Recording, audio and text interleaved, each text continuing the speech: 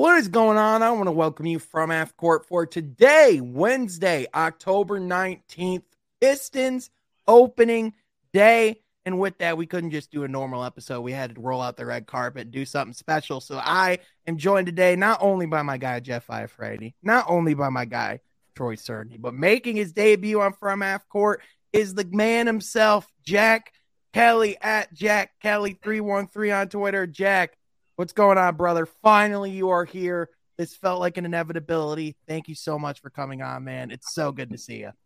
Nah, thank you so much, guys. I'm good.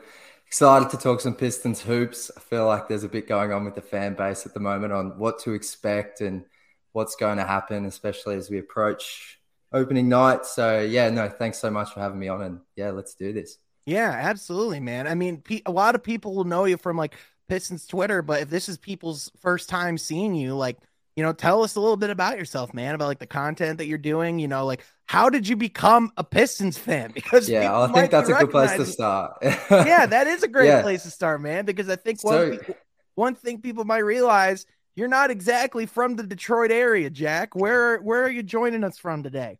I honestly could not be further away from Detroit. I'm at the bottom of Australia in a city called Melbourne. But in terms of my fandom, so I've been an NBA fan since probably 2005, but I didn't really have a team. Mm-hmm. And I used to sort of be a bit of a Dwight Howard fan. And then I was looking at some mock drafts in 2011. Saw this guy called Andre Drummond. And I was like, I followed him at UConn, and I was like, whoever drafts him, I'll go for that team. I'm fully all in on that team. So And the funny thing was, right, so on draft night, I remember watching, and the one team, and this will sound blasphemous, but it's part of the story, the one team I hoped he didn't get drafted by was the Pistons. I don't know why. I just did not want to get drafted by the Pistons, and then, of course, he goes for the Pistons. And, so I was a vicious Andre Drummond fan, stan, whatever you want to call it. And, that's transitioned into me, essentially. I've been writing for Detroit Bad Boys over at SB Nation for the past 12 months. And recently just been pumping out some content on Twitter. And man, now I find myself here with you guys. So that's awesome, man. How did the Drummond loves? You said you stumbled upon a mock draft. You're like, you know what? I like this guy. Because he was mocked. It would have been before the college season. He was mocked number 1 overall. And I was like, And he was touted as the next sort of Dwight, and I love Dwight Howard and his game. Yeah. And so I was just like, I'm hitching myself to the Drummond wagon. And I love that. That's how we got here. When they traded him in 2020 for a couple bags of chips in Cleveland, were you devastated? Did you lose your heart or what? Nah. So I think I always saw things through I was so obsessed with Andre, I could only watch the games when he would be taken off the floor. I didn't have any interest in watching. I was just obsessed with Andre Drummond. But by the end of that 17-18 season, I sort of started to see who he really was. And then that 2019 playoff series against the Bucks, I was like, oh, this guy.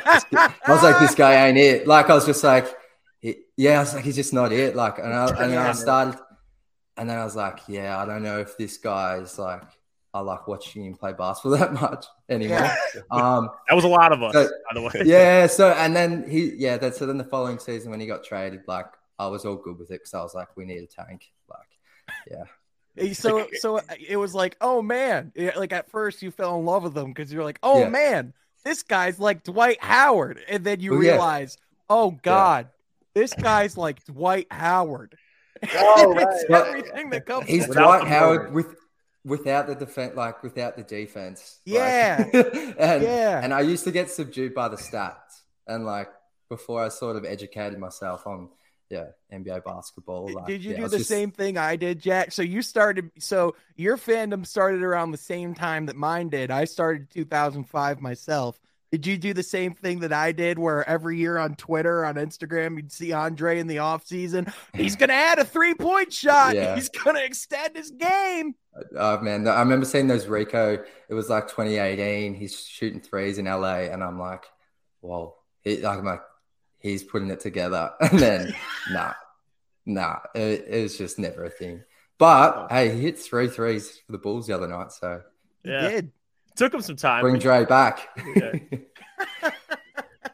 That is a real thing that I remember that was like picking up steam at one point in the off season for a little bit. And listen, I'm glad Andre's doing well. He's never gonna come back to the Pistons.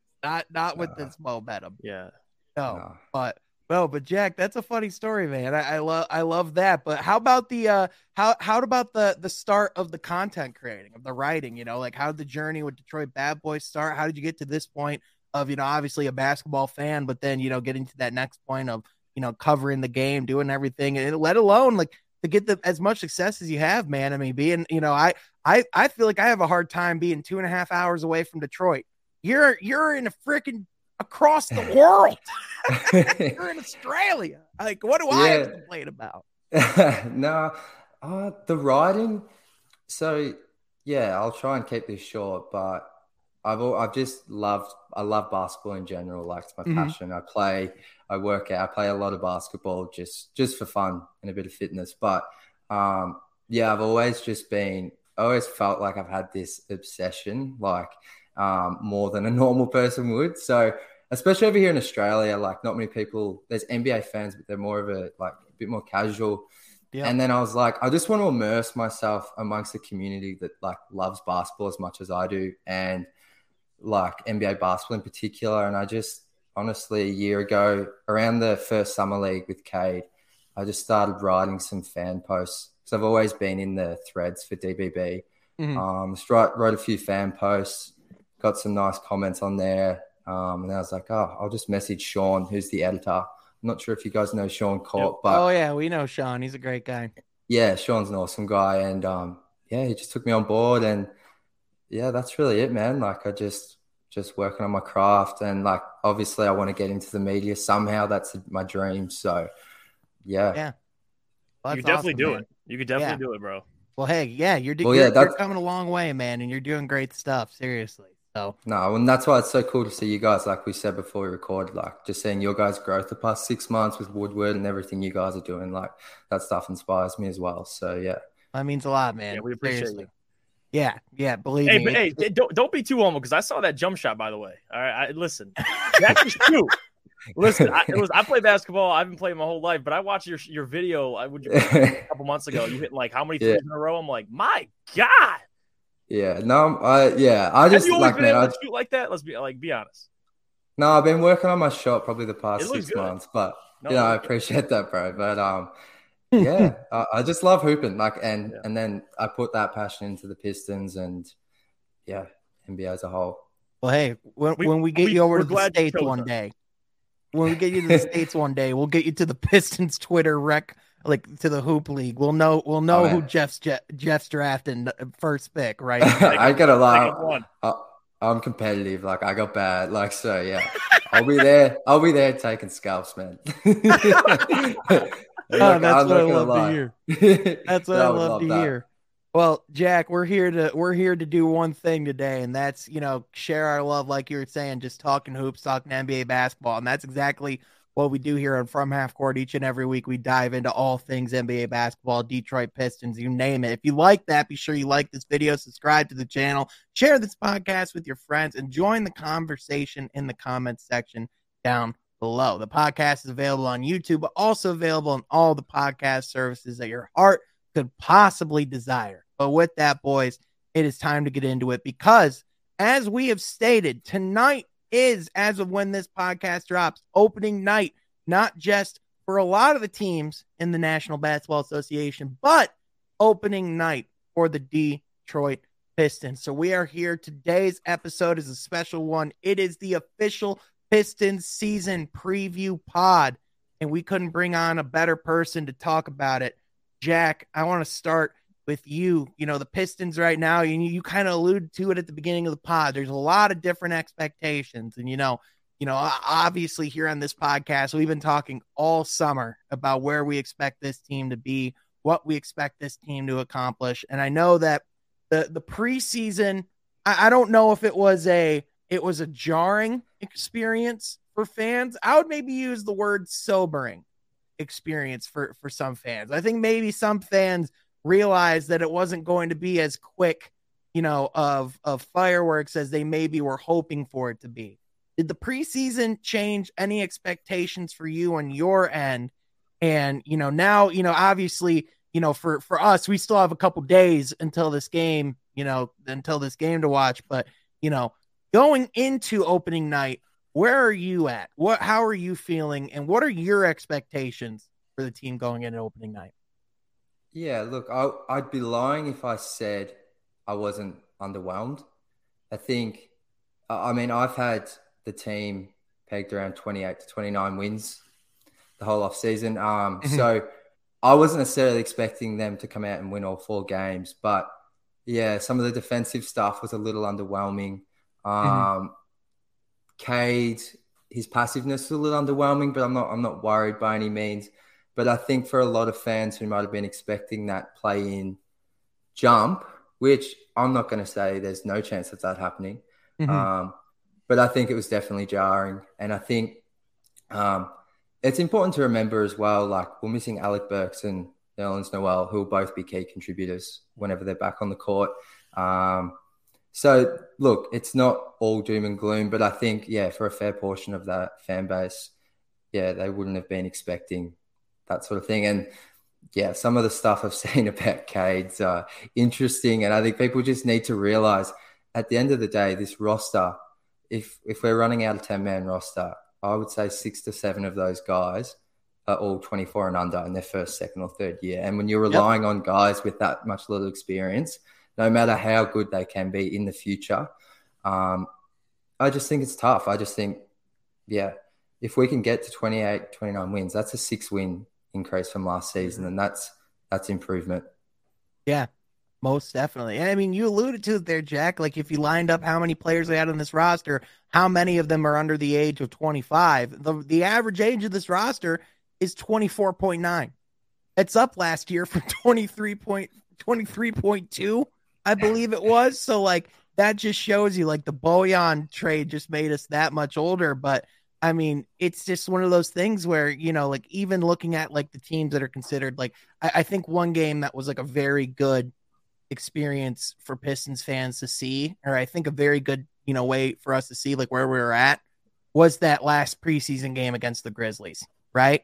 And I mean, Troy, I think one big thing that makes the Grizzlies so good, I mean, we obviously talk about, Ja Morant and how special he is. A lot of people, Jaden Ivey, a lot of people are comparing to Ja Morant. I just don't think that's a fair comparison right now, because with Ja Morant, the level he's playing at this point, we're talking about like him and Allen Iverson. That to me, that's the territory that he's touching with his play. Right. So like with Jaden Ivey, like, I don't know if saying like Jade, like Ja Morant's like, let's not do that just yet. However, like it still shows like there's still good things to see. Right. And you can still see like, I think the other thing you can see is just how many good players Memphis has. It's not just, it's not just Ja Morant, but it's the Brandon Clark, it's the Desmond Baines, it's their deeper players in the rotation too, right?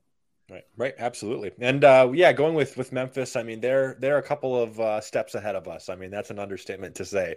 But with a guy like Ivy, you can say he has Ja-like abilities, but to call him Ja, right, that's where the line probably is crossed. And we're not expecting that out of Ivy this year. We're expecting him to play competitive basketball, to be a great role player. I would hope a starter, for a majority of the season. And I would expect him to start opening night. Yes, same with me. And I just feel like improvement out of him, because remember I said, the first 10 games might look a little bit rough for him, but that should not worry us. I think he's going to get in the swing of things. I think he's going to be fine. I think we can expect some production out of Ivy on Wednesday night tonight. Yeah, that's fair. Jeff, what about you, man? I mean, as far as like that, that expectation after the preseason. I mean, right now, Vegas currently has the Pistons win total, the over under at 29.5. So about that, Jack, what you said there about 28 wins. You think it's a fair place to have the Pistons at? I know you and I talked about the goal. I think the goal should be getting to 30 wins this year, right? Like getting above that 30 win hurdle, getting to that next step, being more competitive, at least trying to be in that play-in picture. What guys are going to have to step up in order to make that happen? Like what are going to have to be the things that put the Pistons in that position. Obviously, and we all know Cade would have to play great, right? But it's deeper than that. It is. And listen, I think I want to hear Jack's opinion on this because I talked about this as well. Like, it's hard to project this team because there's so many young guys that have to take that next step that simply saying that they're a play-in or they're not a play-in. Like, that's why you don't want to completely rule out a play-in, but most likely, we talked about it, it's most likely not going to happen. I think they'll be at around 30 to 32 wins. I think that's very fair where they have the Pistons currently. But it's about the others because we all talk about star players can get you to that championship, but who wins it? It's the others. And the others would be a Killian Hayes, Isaiah Livers, Isaiah Stewart. I would even throw with Sadiq Bey in there because we expect him to still take those steps. So Amadou Diallo for sure. Hami Diallo is another one. So Jalen Duren, you could throw him in that aspect because I think eventually he's going to be a key part of this rotation. So a lot of guys have to take that next step. Like you said, Cade clearly has got to have, for this team to at least make the play, and he's got to have an all-star caliber season to me because it's hard to count on Jaden Ivey coming out his rookie year and just taking the league by storm because Cade did that in the second half of last season. He still didn't win Rookie of the Year. So, again, it's about the wins and losses, and that's how people base their expectations on. For me, it's about players getting better. Mm-hmm. That's the expectation for me, and a lot of that falls on Dwayne. You look at the assistant coaches, a lot former players. Like, I like the mold they're going with, but that's all I want to see. If players get better, I think a byproduct of that will be wins because I don't think players are going to get better and you regress. So, for fans that were completely blindsided by the preseason, it really just shows that for this entire summer, fans spend time tweeting, making content about the Pistons. And I think they get way too excited and they watch the preseason and are like, what the hell is this? Well, guys, we talked about it, even you, Jack, to a certain extent. Like, we know what to expect. Yes, the defense, you talk about Cade being passive. There's certain things you could take away, but to watch the preseason and say, man, like, this team sucks. It's like, what have you been watching this entire offseason? Because we're getting primed for next summer to have more cap space. Mm-hmm. We're expecting to be back in the lottery in terms of where they select in the draft. Like, things haven't really changed for me. So as long as players get better, I'm okay with it. And I think a byproduct of that will be improvement. And hopefully it is reaching that 30-win mark. I think that's the goal. Yeah, for sure. And Jack, with that, like, what are your thoughts on that? I think, again, we talk all the time about those stars, but I think one of the things that, I've certainly thought is going to be the most interesting for me this year is that some of those rotation battles that we're going to be talking about, like, within the Pistons. We'll get into, like, some of those stars, and we'll get into Cade and Ivy here in a second. But, like, when you're looking at, like, the Pistons rotation, what guys are you watching as far as, like, development, taking the next step? Like, I know one guy is like Isaiah Livers, having his opportunity to be in the rotation for significant parts of this season. I feel like he can be really productive. I know Hamidou Diallo is a guy I just mentioned. I know a lot of fans are really curious to see what his role is going to be this season. What guys stand out to you, and what guys excite you in the rotation? Well, I think aside from the obvious of, like, Ivy and Duran, I think I'm really curious to see how Hamidou's role, how that plays out this season, because he's someone who missed the preseason with, I think, was it a calf injury? Something like that. It was a leg contusion. Yeah, and that's a guy who, if my memory serves me correct, we elected to use his team option for this season. So there was the option to let him go. And though we've added Ivy, we still do lack athleticism on the wings. Like Isaiah Livers, Sadiq Bey.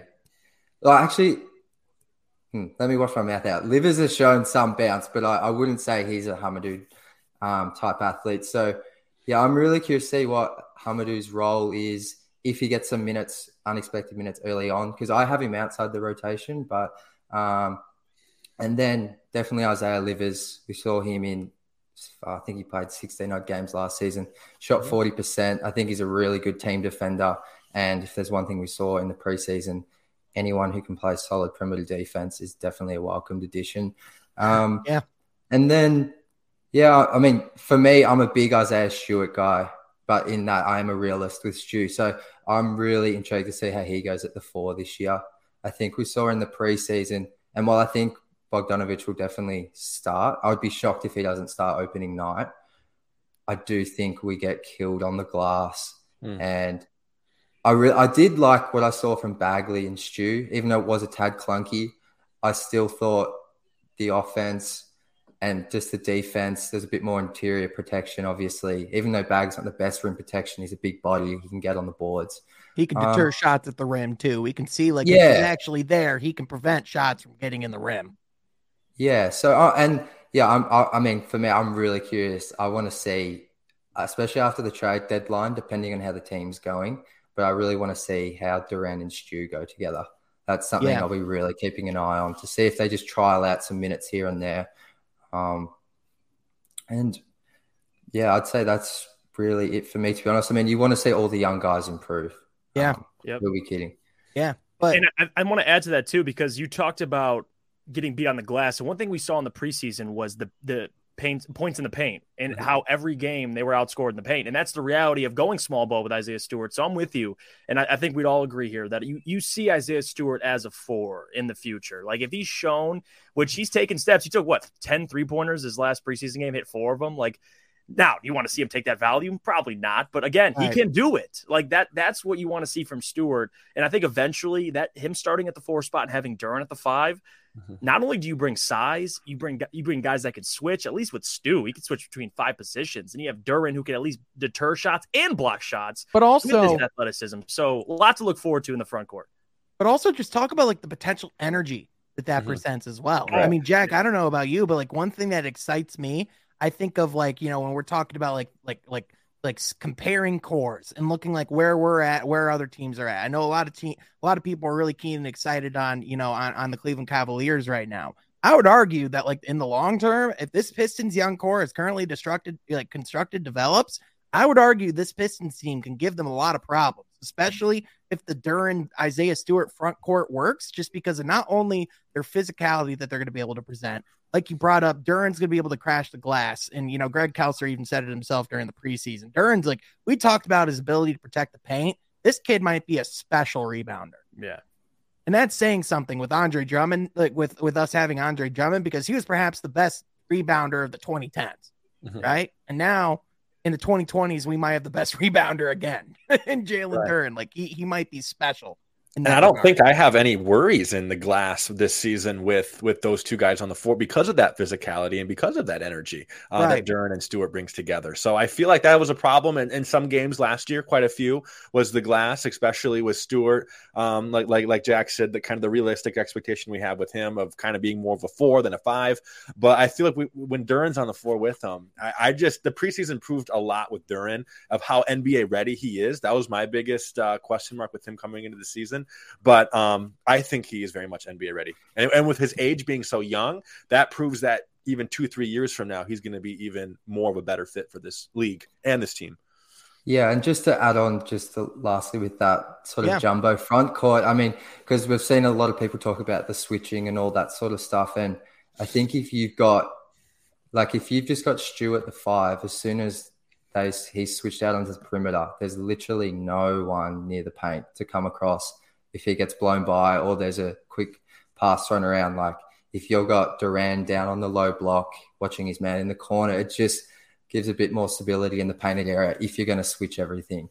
Right. So, whereas if you've got Bogdanovic or Bay at the 4, that's the key loss with Jeremy. Even though I don't have any issues with him gone, he provided some weak side rim protection and some length alongside Stu. So. Yeah, for sure. And he brought discipline on that end too, which I think one thing is going to be difficult for, Detroit on that side of the ball is going to be discipline at the beginning of the year. I think with Jalen Duren, as NBA ready as he looks, we've also seen that guy can rack up fouls very quickly, remarkably quickly. He might even make Cade go, damn, you get a lot of fouls, which that is saying something. So, a lot of people are why shouldn't Jalen Duren start day one? Well, it's do you want him by halftime? Do you want him available in the game? He'd be fouled out in 5 minutes if he played against LeBron James. You know what I mean? That's just the reality of it. But I think, he is going to have those opportunities to grow. And I think the Marvin Bagley, though, if there's anything, first of all, thank goodness he was okay, because that injury looked ugly. It looked absolutely ugly.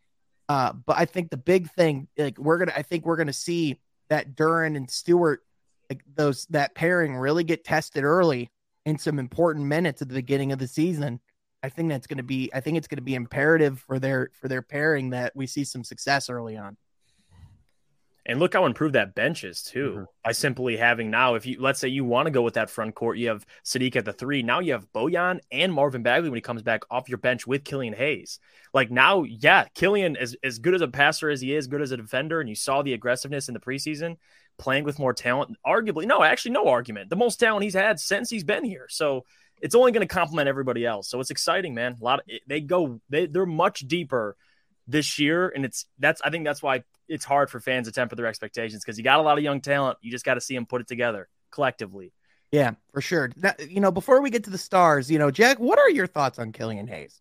What are your thoughts on what his season can be? What are your thoughts on where it can go? I know, going into this year, it kind of felt like, this is a big prove it year for Killian. It still feels like that's the case, right? But I feel like Detroit at least giving him that extension, for next season, not leaving that into question, going into training camp. It almost feels like to me, with especially with how much importance that they're putting into his role as far as being a vocal leader on the defensive end.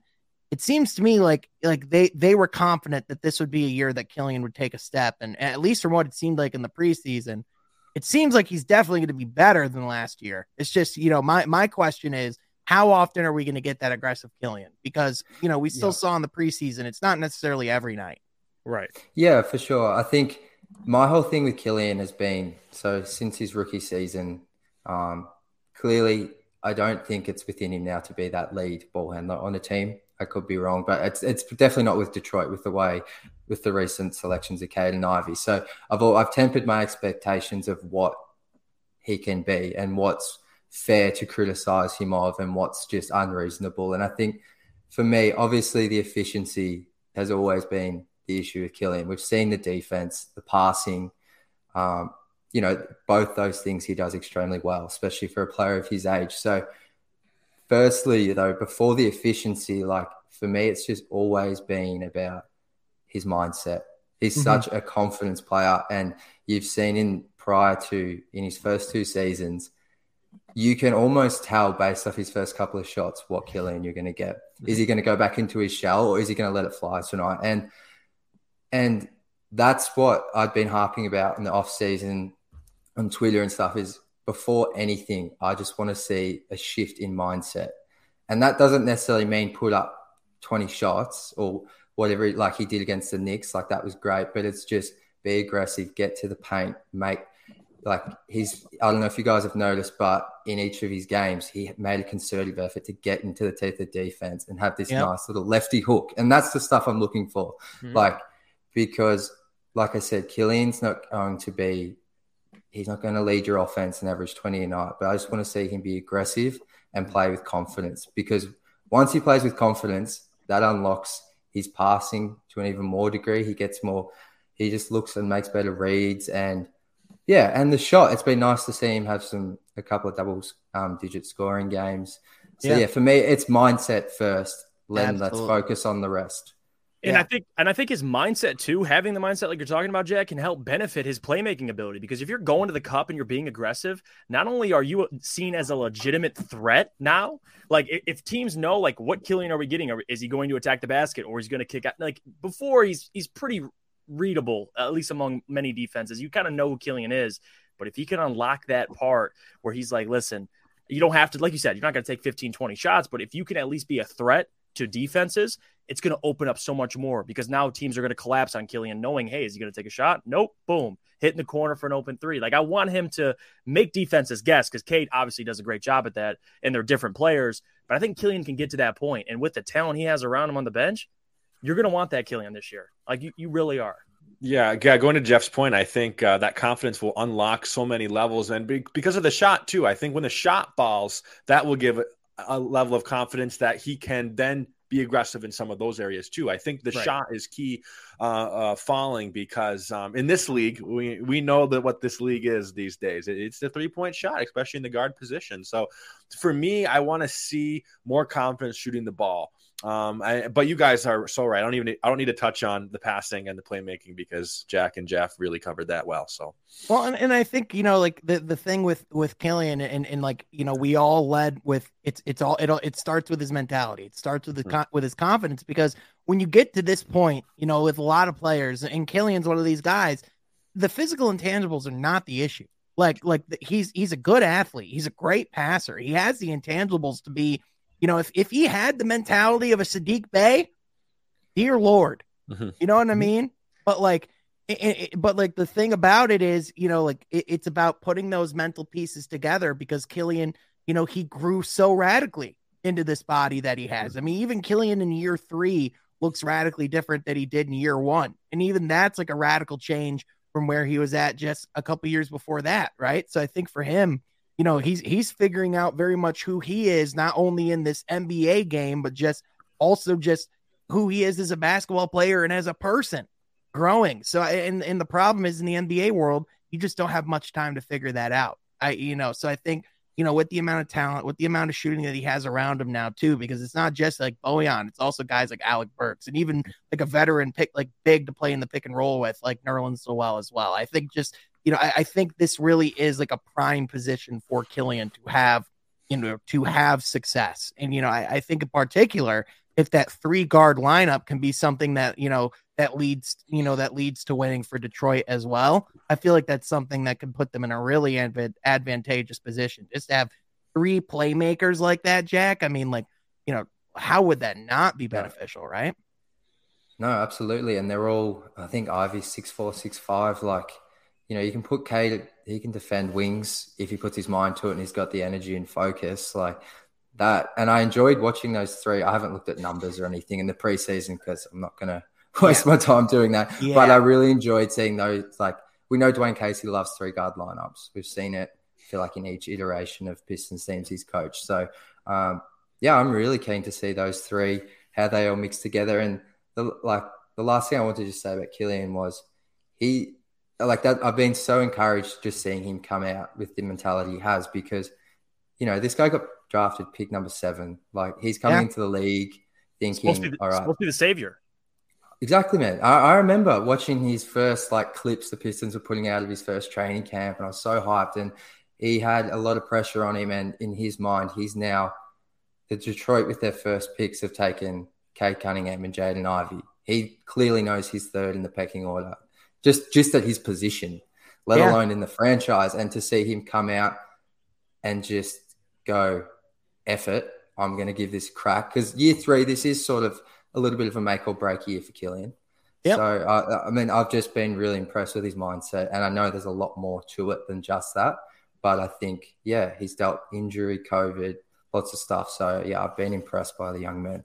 Yeah, for sure. And we tend to try to write the stories of players so early, right? And I think what we've seen in the sports world over and over again is that if you try to write guys off, before, they write themselves off, you're bound to make some mistakes at some point. Even in the NFL world, we're seeing Geno Smith, a guy that everyone was writing off as a backup for years, be statistically one of the best quarterbacks in the league this year. It's in the NBA world, that stuff can happen too. So, man, I'm excited for what Killian has coming up this year and everything that's going on for him. But I mean, guys, it's time it's time we dive in and start talking stars here. We gotta start talking about the guys that people really clicked on this video for. Let's start with Cade Cunningham. You talked about Jack a little bit, his passiveness in the preseason. Cade even touched on that in an interview as well with Omari. He felt like that was the case too. So it seems like going into opening night, I know for me personally too, going up against Paolo Banchero, a guy that he was a fan of, a guy that, he has a previous relationship with, I feel like he's going to be particularly aggressive that night. But what's the role for Cade this season? I mean, obviously we all know he's the franchise player, but what is, what do you expect? I want to start with Jack, of course, and we'll go to everyone else, but what do you expect, from Cade in particular this season? What would it take for him to, have like a LaMelo Ball year 2 if he were to become an all-star, what would it take for him to get there? And what is it that makes this Ivy and Cunningham pairing just so tantalizing, because man, like the more I think about it, it's just the more, like, even though there were, it wasn't perfect throughout this preseason, there were certainly moments where this looked like this could be the next great Detroit backcourt. For sure. Well, for Cade, first of all, I think he's starting from he had an awesome end to his rookie season.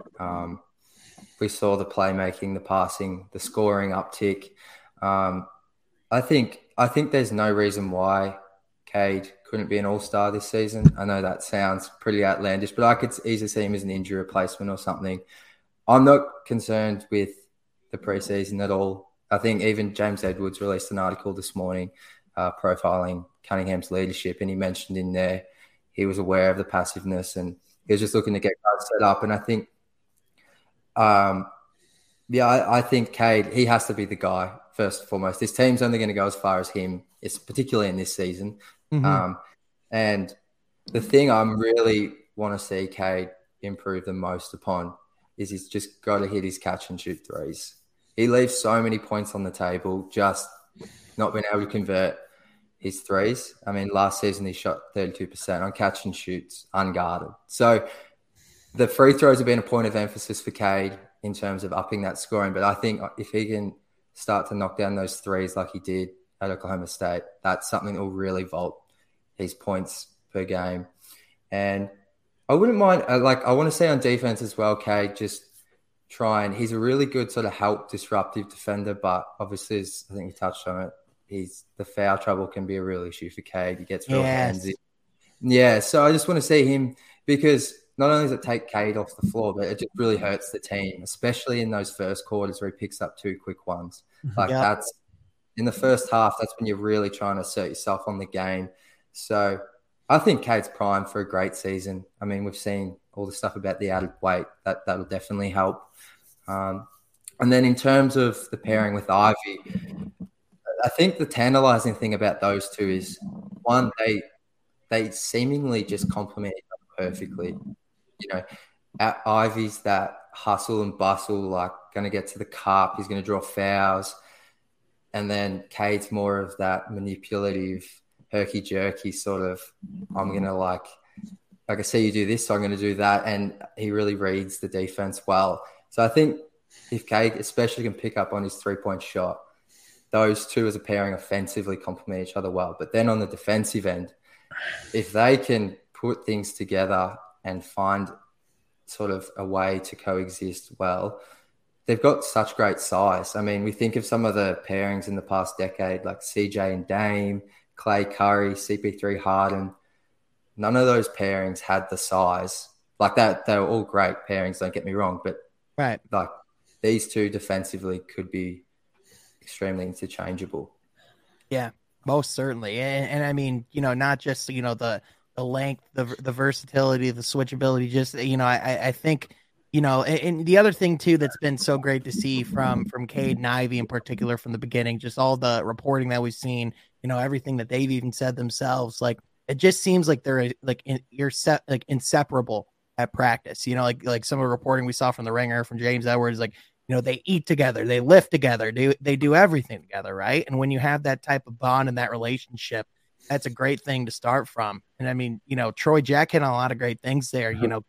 Cade's just a special leader, right? Yeah. And it's reflected and highlighted on everyone. Like even Bojan, when he came to practice, I remember one of the things he was like, "Yep, we know the franchise player." Like it's like, "Yep, Cade's a franchise player. We know who it is." And it's like, we saw it.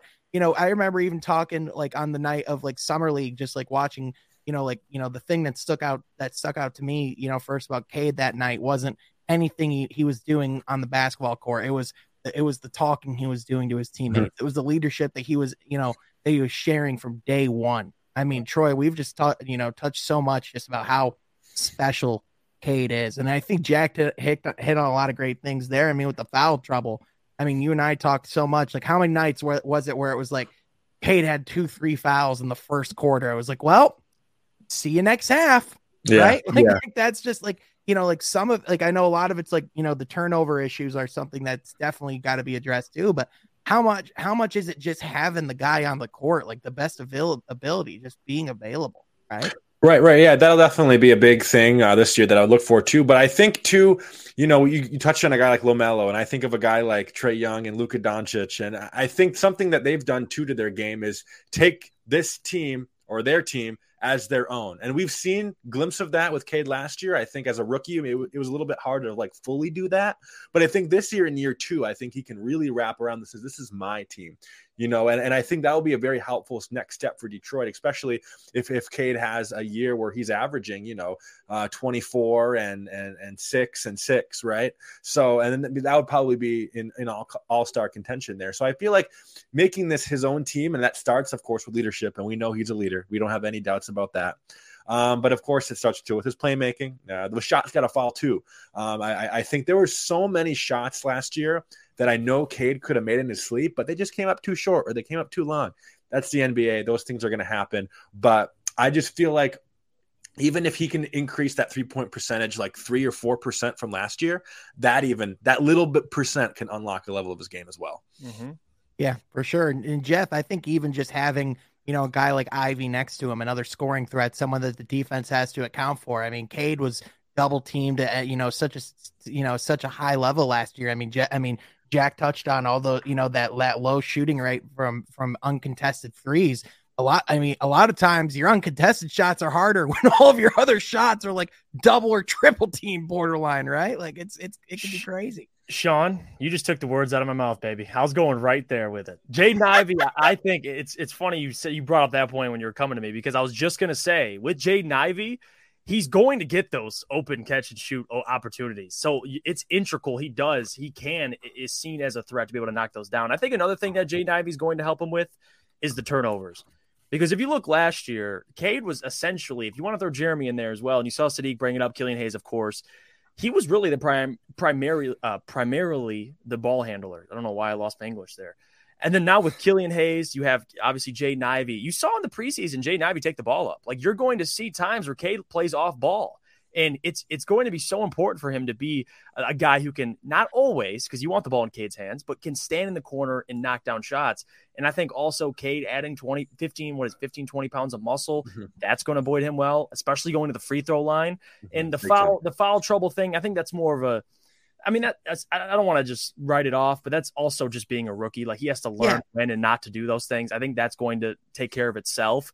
But I think Jack said it perfectly when ultimately the team's success is on Cade. And if he can come out and he has that all-star caliber season, which I don't think is crazy to say, obviously the wins have to be somewhere in there. If you can win 30-plus games and he's averaging, 22, 23, 6 and 6, whatever it is, those are all-star numbers. Like that's a guy who can, like you said, be an injury replacement. So Cade's probably the last one I'm concerned about, but the biggest thing for me early on in the season, what I'm going to be paying attention to is that backcourt and how Jaden Ivey and Cade are able to play together, because I think they complement each other very well.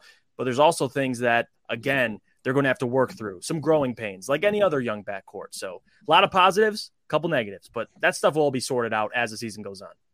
Yeah, most certainly. Jack, what would be the things that you would see from Cade this year that would, obviously I know that there are a lot of fans that were overreacting, skies falling from preseason or whatever, right? Like, there were people that were calling Cade mid after preseason. I'm like, and like you said, he was so good his rookie year. I'm like, if people want to forget the Cade that dropped 27 points and a half against Kevin Durant and Kyrie Irving in Brooklyn at the end of the season, like, go ahead. I personally am choosing not to, because that type of stuff isn't just a fluke. You know what I mean? Like, not just any player can do that. Even if that Nets team was in shambles, I don't care. It's Kevin Durant and Kyrie Irving. Not just anyone can do that in this league. But no, I was just going to say, I think with Cade as well, like, people need to just give it 15 to 20 games, because and Mike Schmitz, former ESPN draft guy, he's now with the Blazers, he said it best actually at the start of last season. Cade is a slow burn. So we saw him, even in his first summer league, it took him, he only played 3 or 4 games, but the first game and a half, he had to warm into it. It seems to be the sort of player he is. And then obviously we saw the start of last season, he had a bit of a slow start. Now, I'm not saying to expect that, but I'm just saying he seems to be a player that likes to feel out things and sort of assert himself. And you see that in each quarter of games. We saw him. I remember writing an article 1 month in on Cade, and one of the things I said is I'd like to see him assert himself more rather than just in the second half. But I think that's just sort of who he is. He feels it out.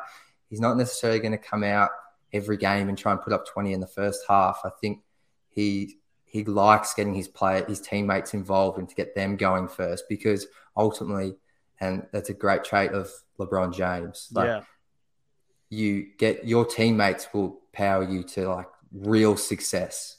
That's what's going to get you playoff victories. That's what's going to keep you in contention, is having a team that's bought in. And I think that's with his leadership style as well. So, we could touch on the efficiency and improving that and lowering the turnovers. But yeah, I'm not too worried about Cade unless we're seeing issues come end of December. And finally, he has some spacing too, like a lot more spacing. So that's something we got to look for. Last year, Sadiq Bey, I mean, that's what we had, guys. And Jeremy Grant, don't throw him in there. But this year, a lot more guys, especially on the wing, who are going to be threats. Going to give him a lot more space to work with. But you're right, Jack. Like that's who he is. And honestly, I like it. I don't want a guy who's going to come out and want to assert himself and be like, all right, guys, you watch me get buckets, and then eventually I'll get you involved. Get your teammates going, because at the end of the game, you might need them. And I think that goes back and it really complements Cade's basketball IQ, because this is a guy that you don't see a lot of, but he came into the league and he's much more advanced mentally than physically. Usually it's the opposite. It's much more advanced physically, and then you have to come along mentally. He's a special player, man. I'm excited. And so just on that quickly, Jeff, because I love that point. Like, Cade, I think of what I was like when I was 19 years old. I'm 27. So, but I just think, like, this guy, how is he 20 years old? Like, man, like, crazy. It's crazy. And I know a lot of players these days are quite mature because they're brought up in the social media era, but he is a bona fide leader. Like, it's written all over him. It's a different level. I mean, we just haven't seen that type of character, those type of character intangibles from a number one pick since LeBron, it feels like. And I think, like the way I see Cade in that sense, it's like, with Jaden Ivey, I watch him, it's like a demolition derby. Each and every night, he's looking to attack. He's looking to kill literally at every single second. And like you said, Jack, sometimes he's a slow burn. He's gonna observe things. To me, like, I view it like a chess player. He's the type of guy, he goes up to the board, he's observing what his opponent's doing. He's looking at what's taking place on the board, and he's planning his method of attack, and then he's gonna kill, right? And it's like, sometimes it's not going to be the quickest each and every time. And another thing to keep in mind, and this isn't just making excuses, but this is just what it is. These were his first preseason games. I think, to be honest with you, I don't even think he knew the intensity that players came to preseason with, right? So I think a lot of it, was observing and surveying what that's like as well. So I in my opinion, I think you're going to get a pretty aggressive, I think you're going to see a pretty different tone opening night on. But I think, like you said there, Jack, it's like, it's important to give it 15, 20 games, not just because at that point you can at least, see, like an actual like sample size, but also like, what do we see in the world of, like, what do they teach us in the world of analytics, like in the game of basketball? Like, something's not considered a trend until there's at least 10 games worth of data. That's because otherwise, you're getting into fluke territory unless there's like significant statistics that can show that's actually happening, right? Like, you actually need some games under your belt in order to say something. That you can't just say anything off of 4 games. You just can't. Yeah, my rule of thumb is 20 games, and that goes back to that 2017-2018 season when we started 14-6. We beat the Warriors. We knocked off the Clippers, I think. Yeah, and I'm hyped. I'm ready to go. And then we lost 10 in a row. And then it's just like, don't make any judgments early in the season until you've got, for me, it's 20 games. I can see 10, 15, but give it. We didn't even make the playoffs that year, Jack. That was a 9th seed. He's like, oh, I'm aware. Don't you worry. I've still never seen a Pistons playoff win, so I'm my gosh, man. Dude, it's crazy. My first game fully watching, I watch clips a lot, but my first game that I watched fully was our last win against Boston in game 4 of the 2008 conference. So I started on a high and it's been low. Yeah, Troy started in the I believe in the Kyle Singler, Jonas Jerebko. He was in those days of being a Pistons fan. So it's crazy that you brought up, like, you became an NBA fan in 2005. So when I became a Pistons fan was in 05. It was actually a preseason game. So there's Detroit on the west, I mean on the east side of the state, and then 3 hours west there's a big city in Michigan called Grand Rapids.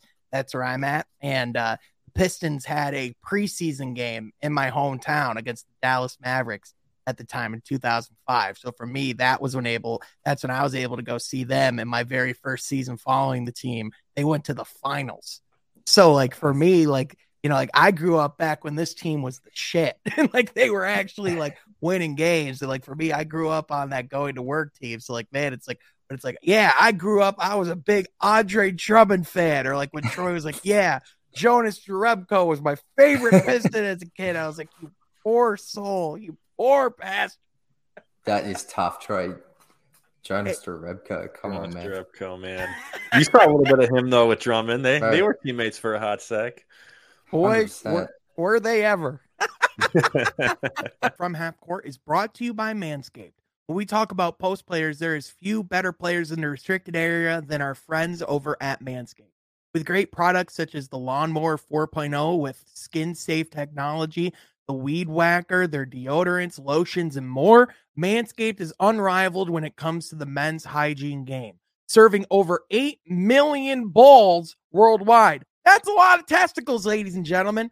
So if you're finding yourself in need of Manscaped products, be sure to go to manscaped.com and use code HALFCOURT at checkout because that can get you 20% off plus free shipping. Our friends at Manscaped sent us these products, and I can tell you that they are absolutely for real. I have been absolutely satisfied and in love with their entire product line, from boxers, t-shirts, the Lawnmower 4.0 to the Weed Whacker ear and nose trimmer. You can really not go wrong. Be sure to go to manscaped.com and use code HALFCOURT at checkout for 20% off plus free shipping. Thank you again to our friends at Manscaped for sponsoring this video. Oh my gosh. But, you know, touching on, you know, a little bit more, you know, another guy that we brought up, Saddiq Bey, you know, like how much his role is going to be imperative, you know, and what Detroit does going forward, but also kind of figuring out like where he fits in the pecking order, where he exactly his role is in the lineup going forward. Because I know a lot of people view, you know, Saddiq as kind of like, you know, the Robin to Cade's Batman, kind of that second in command. You know, I think with Saddiq, he certainly has that capability to be one of the main scorers. I think if we're looking at like how the Pistons would be most successful, I think he would be at his most success as like a third or fourth option personally. But what are your guys' thoughts? You know, like what are you guys' expectations for Saddiq this year? Like, what do you think? Like, what do you want to see from him? And I think personally, I think one thing that will help him a lot will be the additions of guys like Alec Burks, the additions of guys like Bojan Bogdanovic, but then even having Isaiah Livers consistently in the lineup too. I think one thing that's going to help Saddiq a lot this year, guys, and Jack, I want to start with you, and then we'll go with Troy. I think having more shooters in the lineup from the beginning of the year, him not being the only threat from beyond the arc, I think is going to help him tremendously. Yeah, for sure. And I feel like a broken record, like it's spacing and efficiency. Like this team has not been able to shoot for so long. And some of that I'm sure is by design. But yeah, I think no matter what, for Saddiq, I 100% agree with you, Sean. It helps him. But anytime you bring in a 40% shooter or you have one on your roster like Livers and Bogdanovic, that's just going to help the offense in general. The spacing, It draws the attention of the defense. It opens up lanes that might not necessarily been there prior. So I think for Saddiq in year 3, I think it's still going to be a feeling out process of, okay, what sort of scorer is Saddiq going to be? Is he going to be that rookie version, or are we going to get more of a mixed in, you know, do a little bit off the bounce? I think for me, and I'm still, like I said, I'm happy to see Saddiq experiment. Like this team for me is not still just, they're a player or two away.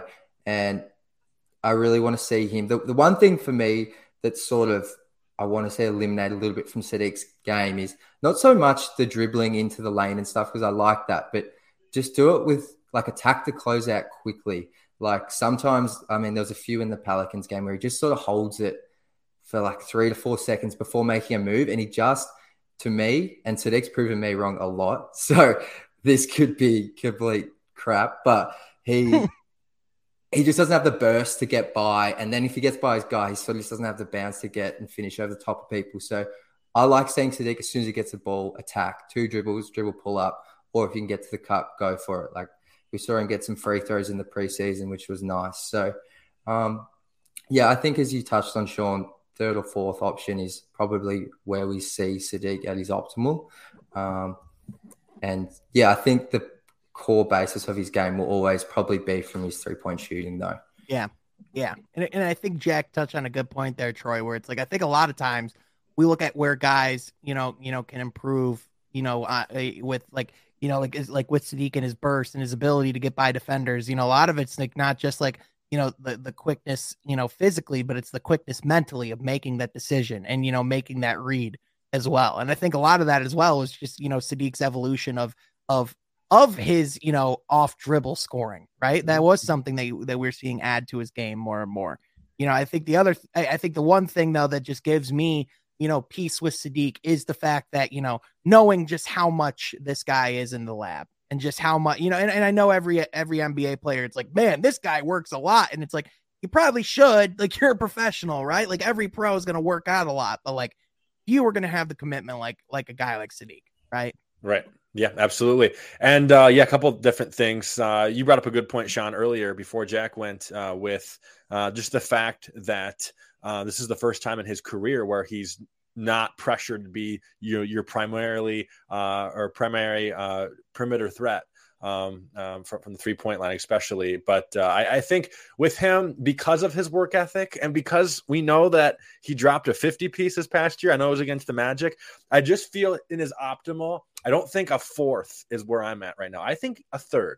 I think a 3rd in his optimal as far as what this team has potential to do. Add free agents, add good draft picks, whatever. I have a hard time seeing him go below 3 because of the potential we see. But I'm very curious to see this year how the other guys, like you said, improve his shot and improve his ability as far as his efficiency on the court. Because we know that he can do it all. Now, how efficient though, that'll be up to debate this year. But if he was a 4th, Troy, hot diggity damn. Yeah. Yes. I will give you that. I will give you that. I'll definitely give you that. Yes. Yeah, for sure. And Jeff, I know we touched on a lot of the. Go ahead, Jack. I apologize. No, I'm good, man. I want to hear Jeff's thoughts.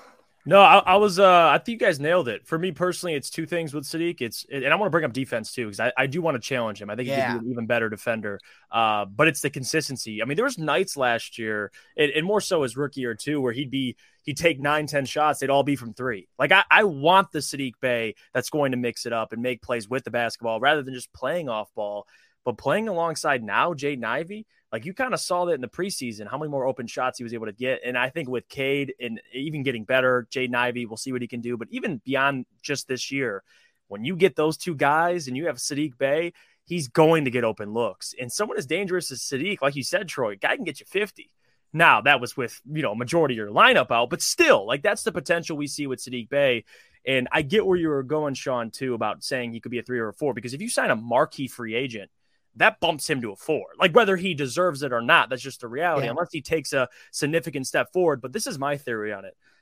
I think Sadiq this year will be that 2 until Jaden Ivey gets going, and gets more comfortable and you can rely on him, because early on, Sadiq's the seasoned vet. Like this is a guy who, with Killian Hayes and Isaiah Stewart's been here among the longest. So I'm expecting Sadiq early on to kind of, take strides and take on a big responsibility. And maybe later on, as Jaden Ivey improves, maybe that pecking order switches up. But Sadiq Bey, man, he's a legitimate weapon. And I don't want to just limit him to a shooter, because you talk about his work ethic. Mm-hmm. There's a lot more that Sadiq can add to his game. And I think defensively, that doesn't really get talked about enough, but he can even be, if he can be a 3-and-D, but a guy who can also make plays off the dribble, like you said, he's just, it makes him so much more dangerous. So a lot of upside with Sadiq. And I absolutely love that point you brought up about the consistency, Jeff, because I actually made a post over the summer, or your guys' summer, and in wins, Sadiq averaged 21 points. In losses, he averaged 14. So there you go. Like that consistency, really honing in on that and trying to bring it each night will do wonders for his game. The one thing I just want to see eliminated from Sadiq's game forever, I will say, I know that there's going to be rough shooting nights. I get that. Right. If I could go without getting on a box sheet and seeing 1 of 9 or 1 of 12, like this guy has supreme confidence, which don't get me wrong. Let it fly. You know what I mean? But at the same time, if we're getting to 1 of 6 territory, 1 of 7 territory, one thing I love about Cade's game, if he doesn't have a shot, he adjusts. He affects the game in different ways, right? And even like we had Keith Black Trudeau on the Pistons Over Under show on Wilbur Pistons last week, and he made the joke. He said, "Yeah, right now with Sadiq's defense, I call him. He's like Sadiq's a 3 player. He's not a 3 and D player. He's a 3 player." I'm like, come on, I would go. I don't know if I go that far. Yeah, he's not a liability or anything, but yeah, he's not a liability. He can definitely grow on that end though. And I think some of that might also just be like, just like how Sadiq might not always like blow by players on the offensive end. Sometimes with that athleticism, he doesn't always stay in front of guys, the greatest either. But I mean, that I think part of that will just be growing and learning. And I think the team as a whole just needs to grow and get better on that end of the floor. I think as we saw at the beginning of the preseason, right? Like it's not just Sadiq, it's the entire team. Absolutely. Yeah, for sure. But I think, touching into as we're getting into the, towards the end of this pod, I think, this would be a great time to talk about those rookies, those 2 first-round picks that we're going to be looking at going into this year. I think, saving perhaps the most intriguing topic for last, because I think, these guys, it's always the most fun going into the year talking about our new toys, right? Like our new shiny toys as basketball fans. But I think, and we've had the pleasure over the last couple of years of having some pretty talented, groups coming into this team as far as, draft classes goes. But when we're talking about the athleticism that these 2 players present the Pistons and the level of athleticism that they bring, I've never seen that in my time as a Pistons fan. It just hasn't been on this team. It just hasn't, right? Like perhaps the best athletic guard we had on this team, over the last 15 years was Allen Iverson, but even then it was like at the end of his prime. He didn't exactly have that burst. He kind of looked like Russell Westbrook last year, and when he was a Piston, right? Like that wasn't exactly his time to shine. But I think with Jaden Ivey, you look at his stats in preseason, they're not going to blow you away. It was like 12.5 points, 35% from the field. His efficiency wasn't the greatest. He turned the ball over a few times, but man, when I watch Jaden Ivey play, there are moments where I just, when he's in the open court with that burst, when he gets to the basket, and finishes through contact, when he can find his teammates open in the corner, there are just moments where, that guy just looks like he's going to be a star.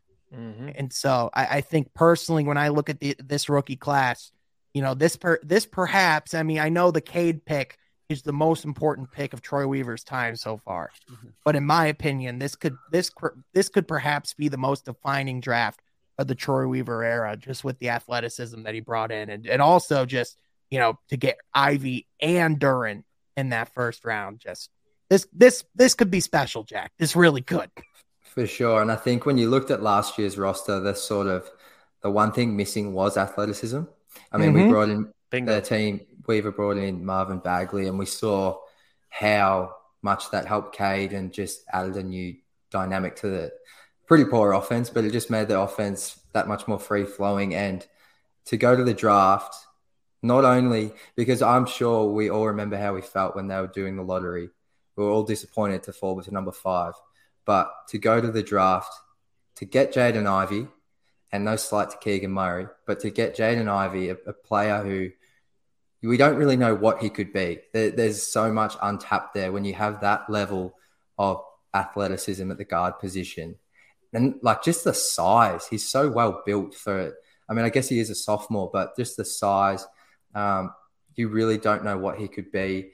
And then to not only just get Jaden Ivey, you get the second best you get the 2 best athletes in the draft by taking Jalen Duren, and the way Weaver managed to pull off those trades and everything. Well, no one had any idea what was going on, but to walk away with arguably the 2 best athletes in the draft was it was something this roster desperately needed. And then to see these guys so far and what they've been able to do in the preseason, like, I mean, you touched on it, Sean. Like, I have not seen an athlete like Jaden Ivey in a Pistons color since I've been a fan. Some people have said Derrick Rose, and some said Reggie, but Derrick Rose is well past his prime. Yeah, post ACL. Yeah, like he still had some nice stuff, like the step backs, and he had some nice moves. But and Reggie was like, he was speedy, but he was never like that athlete that was gonna, like, blow a gym away. Man, he'd have some nice dunks, but he has this massive wingspan. So it's not like he's getting his head at the rim, like right. And Reggie had like knee and ankle issues from memory, but yeah, just to get someone like we've seen Jaden do it already, where he just splits the pick and roll, and it's just like bang, like he just goes straight through the middle, and it's just like, and then he gets there, and the whole defense, all 5 heads are looking at him, like the way he can collapse a defense. Mm-hmm.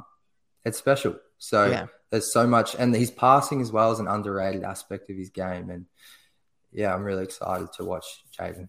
Yeah. And I think, Jeff, we touched on this too, just the fact that, I think what's going to really help this kid a ton. Normally we don't, talk a whole lot about like players' family environments, but the fact that, Dwayne Casey touched on this in a preseason press conference as well.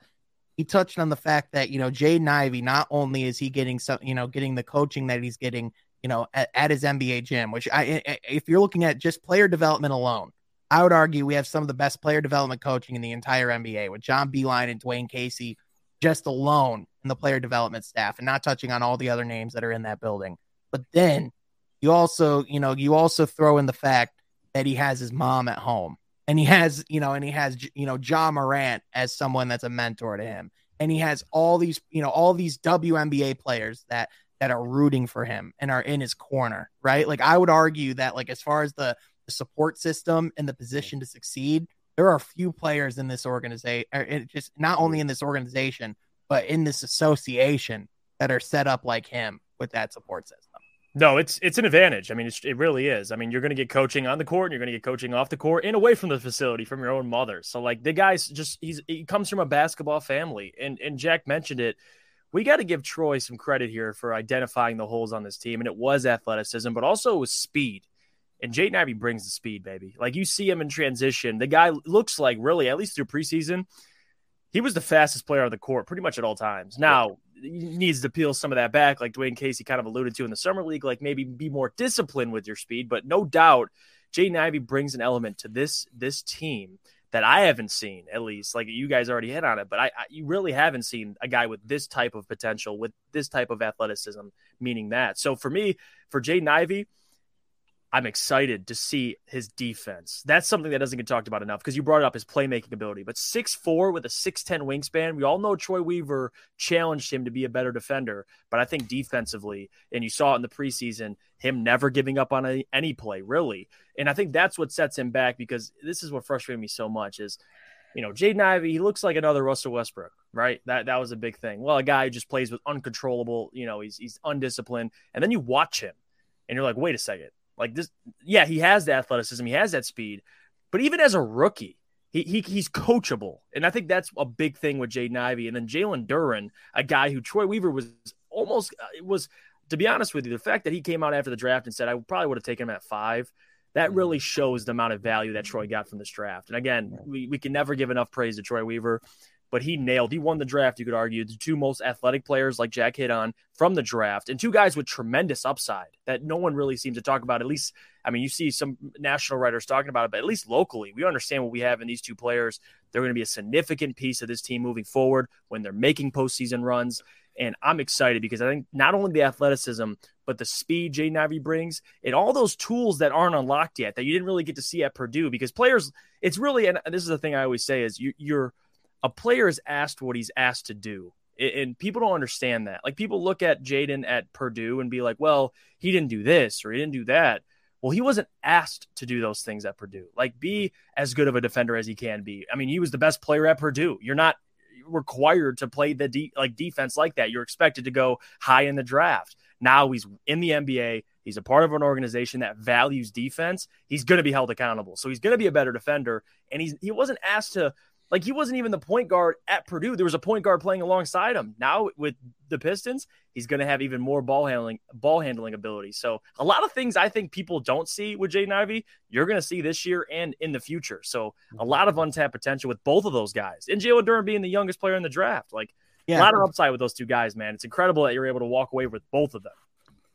Yeah, well, not only like it's like that wasn't like what he was asked to do, but also like I think with a guy like, you know, with Jaden Ivey, just like with how much of the offensive burden that he did have at Purdue, and like especially like to put them in the position that they were to, you know, like to be as competitive as they were. It's like, you know, it's like you want them to go and like lock down everyone on the defensive end too. Like, you know, like a lot the other truth is a lot of players in college aren't always focusing on that end as well. But the fact that, you know, Ivey came in and on draft night talked about how Troy Weaver challenged him to be a great defensive player, and that's something that he wants to be, and it's something that he actively takes that approach. I mean, Troy, when I watch on the defensive, I mean, we talked about the potential of Caden Ivey in the offensive end, and obviously that's where it starts. I mean, that potential's special. But I mean, Troy, the other thing as well, if these guys click on the defensive end too, it can be menacing, can it not? Yeah, no, absolutely it can. And I think of just what Cade showed us as a defender too. I mean, Cade's, I think we don't talk about his defense too enough in the backcourt. So I just feel like with him and Cade together guarding some of those guards, and I think of, you know, who are some of the guards he's going to be up against. Some games it's going to be Kyrie Irving, right? Some games it's going to be Russell Westbrook, right? But other games we've already seen a John Morant. So there's going to be guys that he's going to be naturally thrown against, and we're going to see the best of him. And I feel like with the coaching staff that Dwayne Casey is going to be implemented, that culture that Jeff brought up, I think, man, I just feel like this team has a lot of potential in that area that we haven't seen in the past 5-10 years in Detroit. So, yeah, for sure. And can I bring up one more thing too? I think that doesn't get talked about enough. We talked about this, Sean, in a previous video too. When you look around, there's backcourts in the league. Like, this is why Atlanta traded for DeJounte Murray, because there's always one on some teams that you could pick on, right? With the Pistons, you have two guys that probably aren't going to get picked on. Like, right.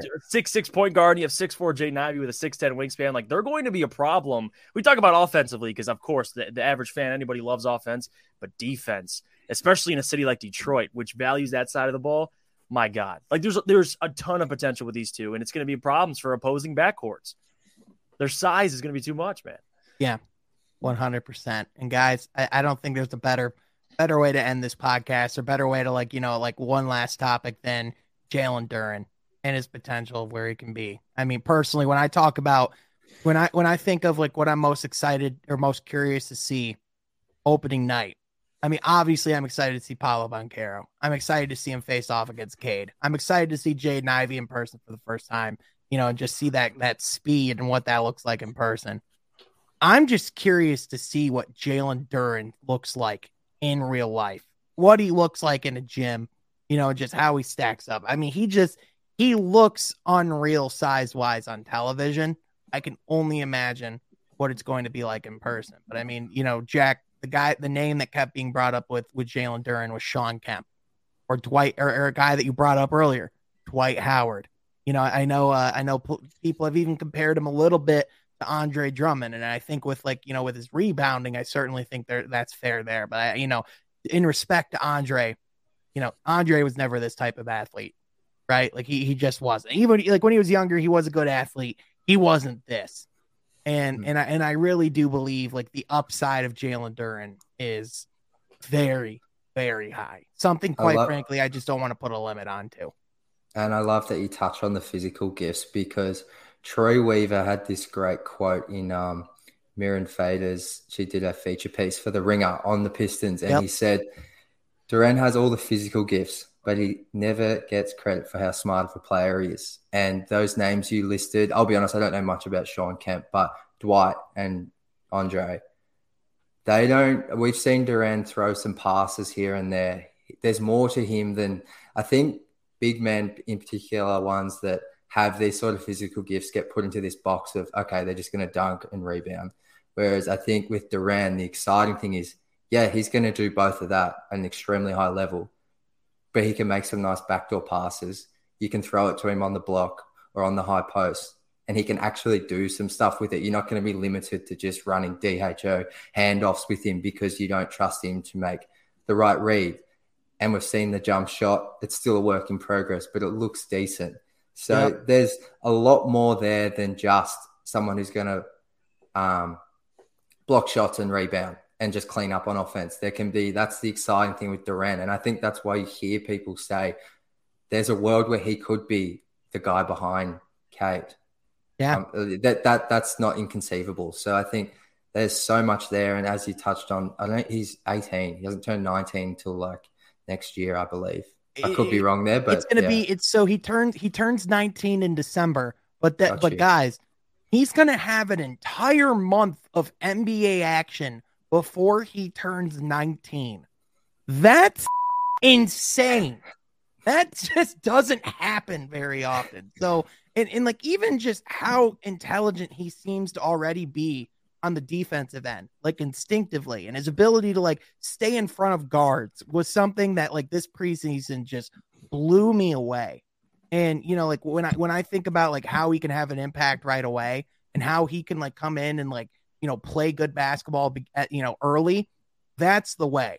Right. And I think, you know, like obviously Jack, like I didn't grow up watching a whole lot of Shawn Kemp myself either. But the thing about Shawn Kemp was he was just such an uncontrollable athlete where he can just run up and down the court, get, you know, insanely high above the rim. He's just the type of guy that you can't contain no matter how hard you try. Right. And I think that's going to be the thing about Duren on both sides of the court is you could do whatever you want. You're not going to contain him, you know, like just from an energy standpoint, from a physicality standpoint, from an intensity standpoint. Like he just, you know, and I think Troy, you know, the thing that, you know, that just strikes me about him, the more and more I just see him play and the more I hear him talk, the more that, you know, he just fits not only this rebuild and, you know, the Troy Weaver culture. He's a Detroit Piston through and through, just at his core. Right. Everything about him. He's a Piston. Right. And I think of too, this is kind of off topic, but not totally to that point of, you know, to fit the culture with a winning team. I think of in 2004 when the Pistons added Rasheed Wallace. Joe Dumars at the time, the GM said, that guy is a Detroit Piston. And I can say the same thing for Jalen Duren, because I think with him, he brings a presence on defense like I haven't seen that Andre Drummond never brought.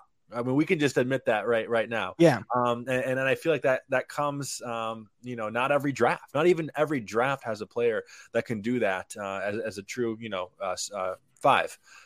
So I feel like he has that. And we look at guys like, you know, Ben Wallace too, who just gave you his heart every single game and provided a winning culture. And I think if we're not just having a rebuild, we're having a restoration, right? I feel like with that, you need a guy like Duren. And again, Durens don't come every draft. So they're able to land this guy this year with Ivy in the first round. Nothing really concerns me with him because I know he's going to have some rough games. I know guys like Giannis might bully him around, even Anthony Davis, you know, when we have some of those rosters going up against. But I just feel like he is going to learn a lot this rookie season from Dwayne Casey. He's going to be this rookie year. We're going to see some challenges with him, but I feel like he's going to fit into this rotation very well. Especially we talked about earlier in this podcast, going with a guy like Isaiah Stewart's going to be very helpful, being on the court together at the same time. So sky's the limit with this kid. I'm excited for what this year will bring, but also years to come. Yeah. And I think the biggest thing that, you know, Jeff, you and I talked about, and I think we all can agree just watching him play so far, at least the thing that I've noticed, that kid is never going to touch a G League gym. That conversation can be put to bed. If he is in a G League gym for whatever reason, something went horribly wrong, because from a raw talent perspective, there's no reason that kid would need to touch a G League gym. And one thing I've loved too is seeing him and Isaiah Stewart shoot after practice. Like he obviously wants to expand his game, because I feel like especially nowadays, their traditional big man kind of gets forgotten about a little bit. But even with Jalen Duren, there's a lot of upside there. You saw in college, he liked that, you know, little 15-footer. I think he can kind of implement that in his game in the NBA and really be a threat and even eventually space out. But just starting with Jalen Duren, any player that, you know, takes pride in playing defense is always going to be welcome in Detroit. And that's the side of the ball he embraces, and I love it. One thing, though, with Jalen Duren is again, we talked about it again with Cade, and players come in much more advanced physically than mentally. I think that's kind of the case with Jalen Duren. He's a smart basketball player, but certainly you saw in the preseason him kind of bite on a lot of those shots around the rim, and he'd bite on a shot, boom, dump off pass for an easy layup. Like those things need to slow down for him. And I think eventually they will, but learning how to read the play like a Rasheed Wallace. Rasheed was very good at that. I mean, his basketball IQ, the guy was calling out everything. He was always talking on the court. So if Jalen Duren eventually, we all expect, like you said, Sean, he's not going to touch a G League. I mean, he's clearly physically ready, but to have a guy like Dwayne, Rashard Lewis, John Beilein, these guys around him, and to have the support, even veterans like Nerlens Noel, like kind of be that bridge guy for Duren. I think for Duren, man, he's set up to have a significant part of this team. I think eventually, I don't want to say it, I don't want to get too ahead of myself, but I think he'll be starting by the end of the season. Like it's more of a when, not if scenario. It's just how far does he come along with his development? Because I think eventually Dwayne Casey's not going to be able to say no to him. Like you're going to want the guy in your starting lineup, because you saw last year too how many points they gave up in the paint and how they were, like you said with Isaiah Stewart. The size kind of got to him. But this year, with having a guy like Duren, Nerlens Noel, they're going to be just fine. So it's exciting. Yeah, most definitely. I mean, Jack, you brought up earlier just like how much that, how much they're going to need Duren to get ready at some point. Obviously at this, this year, they're going to be patient with him, and he's not going to touch the court and be starting, in my opinion, unless it's truly necessary or unless he's truly ready. However, I think that, it is going to be about, it is going to be about the importance of him being there, because, you touched on, how much Detroit got killed in the glass, with Isaiah Stewart and Bojan this preseason. I think in particular, I think you really saw that on display against the Knicks, like when they were facing that bigger front court in Julius Randle and Mitchell Robinson. I thought that, lack of, physicality was on full display there. So, I definitely think, where this lineup is at its best, as far as potential, definitely includes Jalen Duren in that lineup. Yeah, absolutely. For sure. And as Jeff sort of touched on, he's going to have these he's going to foul. I mean, I've seen him, his hands at times, he's dropped some passes, but it's just because it's all so quick. Like the speed of the game is always, you hear something or like rookies comment on, or just the change in speed from the college level to the pros, or the physicality, like these things, plus they would be, this is exciting. They're living their dream for the first few games. Like you imagine the adrenaline rush, like it would be hard to get comfortable. So yeah, I think, I'm not sure if Duren starts. I would love to see it. But yeah, I think he will. There's no way he'll be in the G League, as our friend Bryce from Motor City Hoops has said a few times. Yeah, that ain't happening. Shout out to Bryce. He was talking about Duren in the G League.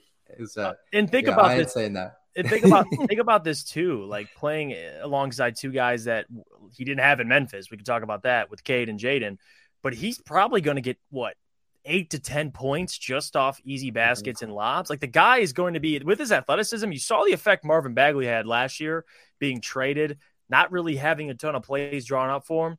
Imagine Jalen Duren running the floor in transition. Like his athleticism with Jaden Ivey, he's going to have a lot of easy basket opportunities. But like you said, Jack, he just has to capitalize on that. So, and I think eventually he will.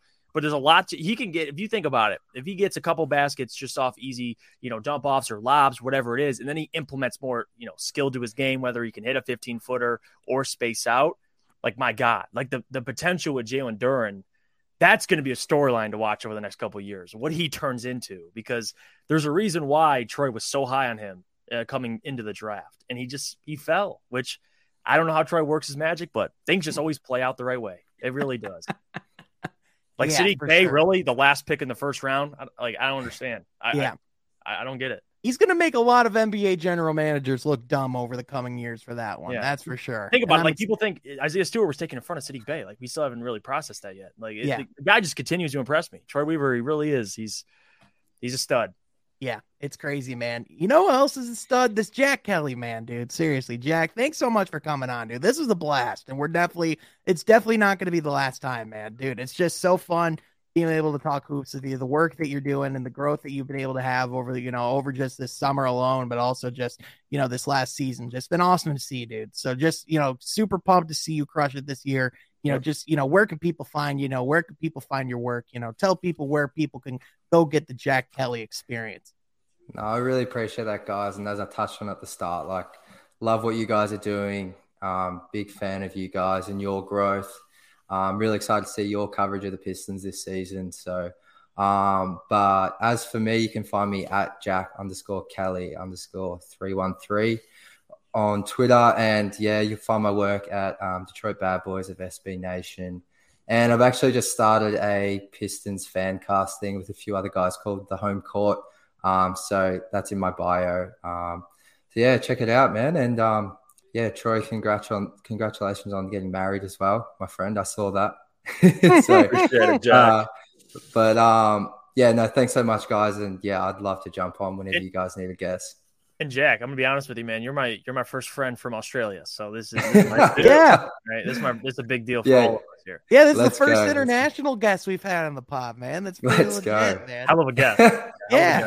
Yeah. No, dude, we're definitely going to have you on again. I mean, there's going to be a whole lot of basketball to talk about, but dude, you're a friend of the show at this point. 100% you're coming back on. So definitely go give Jack a follow for all that great content he's going to be putting out this year, not just on socials, but also the writing that he's doing, the fan cast is going to be a part of. You're not going to want to miss it, but also you're going to want to be subscribed over here from Half Court because we're going to be pumping out a whole lot of content this season. We're not only doubling down, we're quadrupling down on content. So you're going to want to be sure that you're checking out that as well. But also be sure you're following my guys as well at Troy Sergey 44, at Jeff Iafrady. And if you're feeling so charitable, you could even follow even myself at Sean Halfcourt right down there. But that is going to do it here for today's episode of From Half Court, the NBA podcast that is going to be your home this season. If you ever so choose to hit that subscribe button down below. Thank you so much for tuning in, and we will catch you guys next time from Half Court. Be sure you subscribe.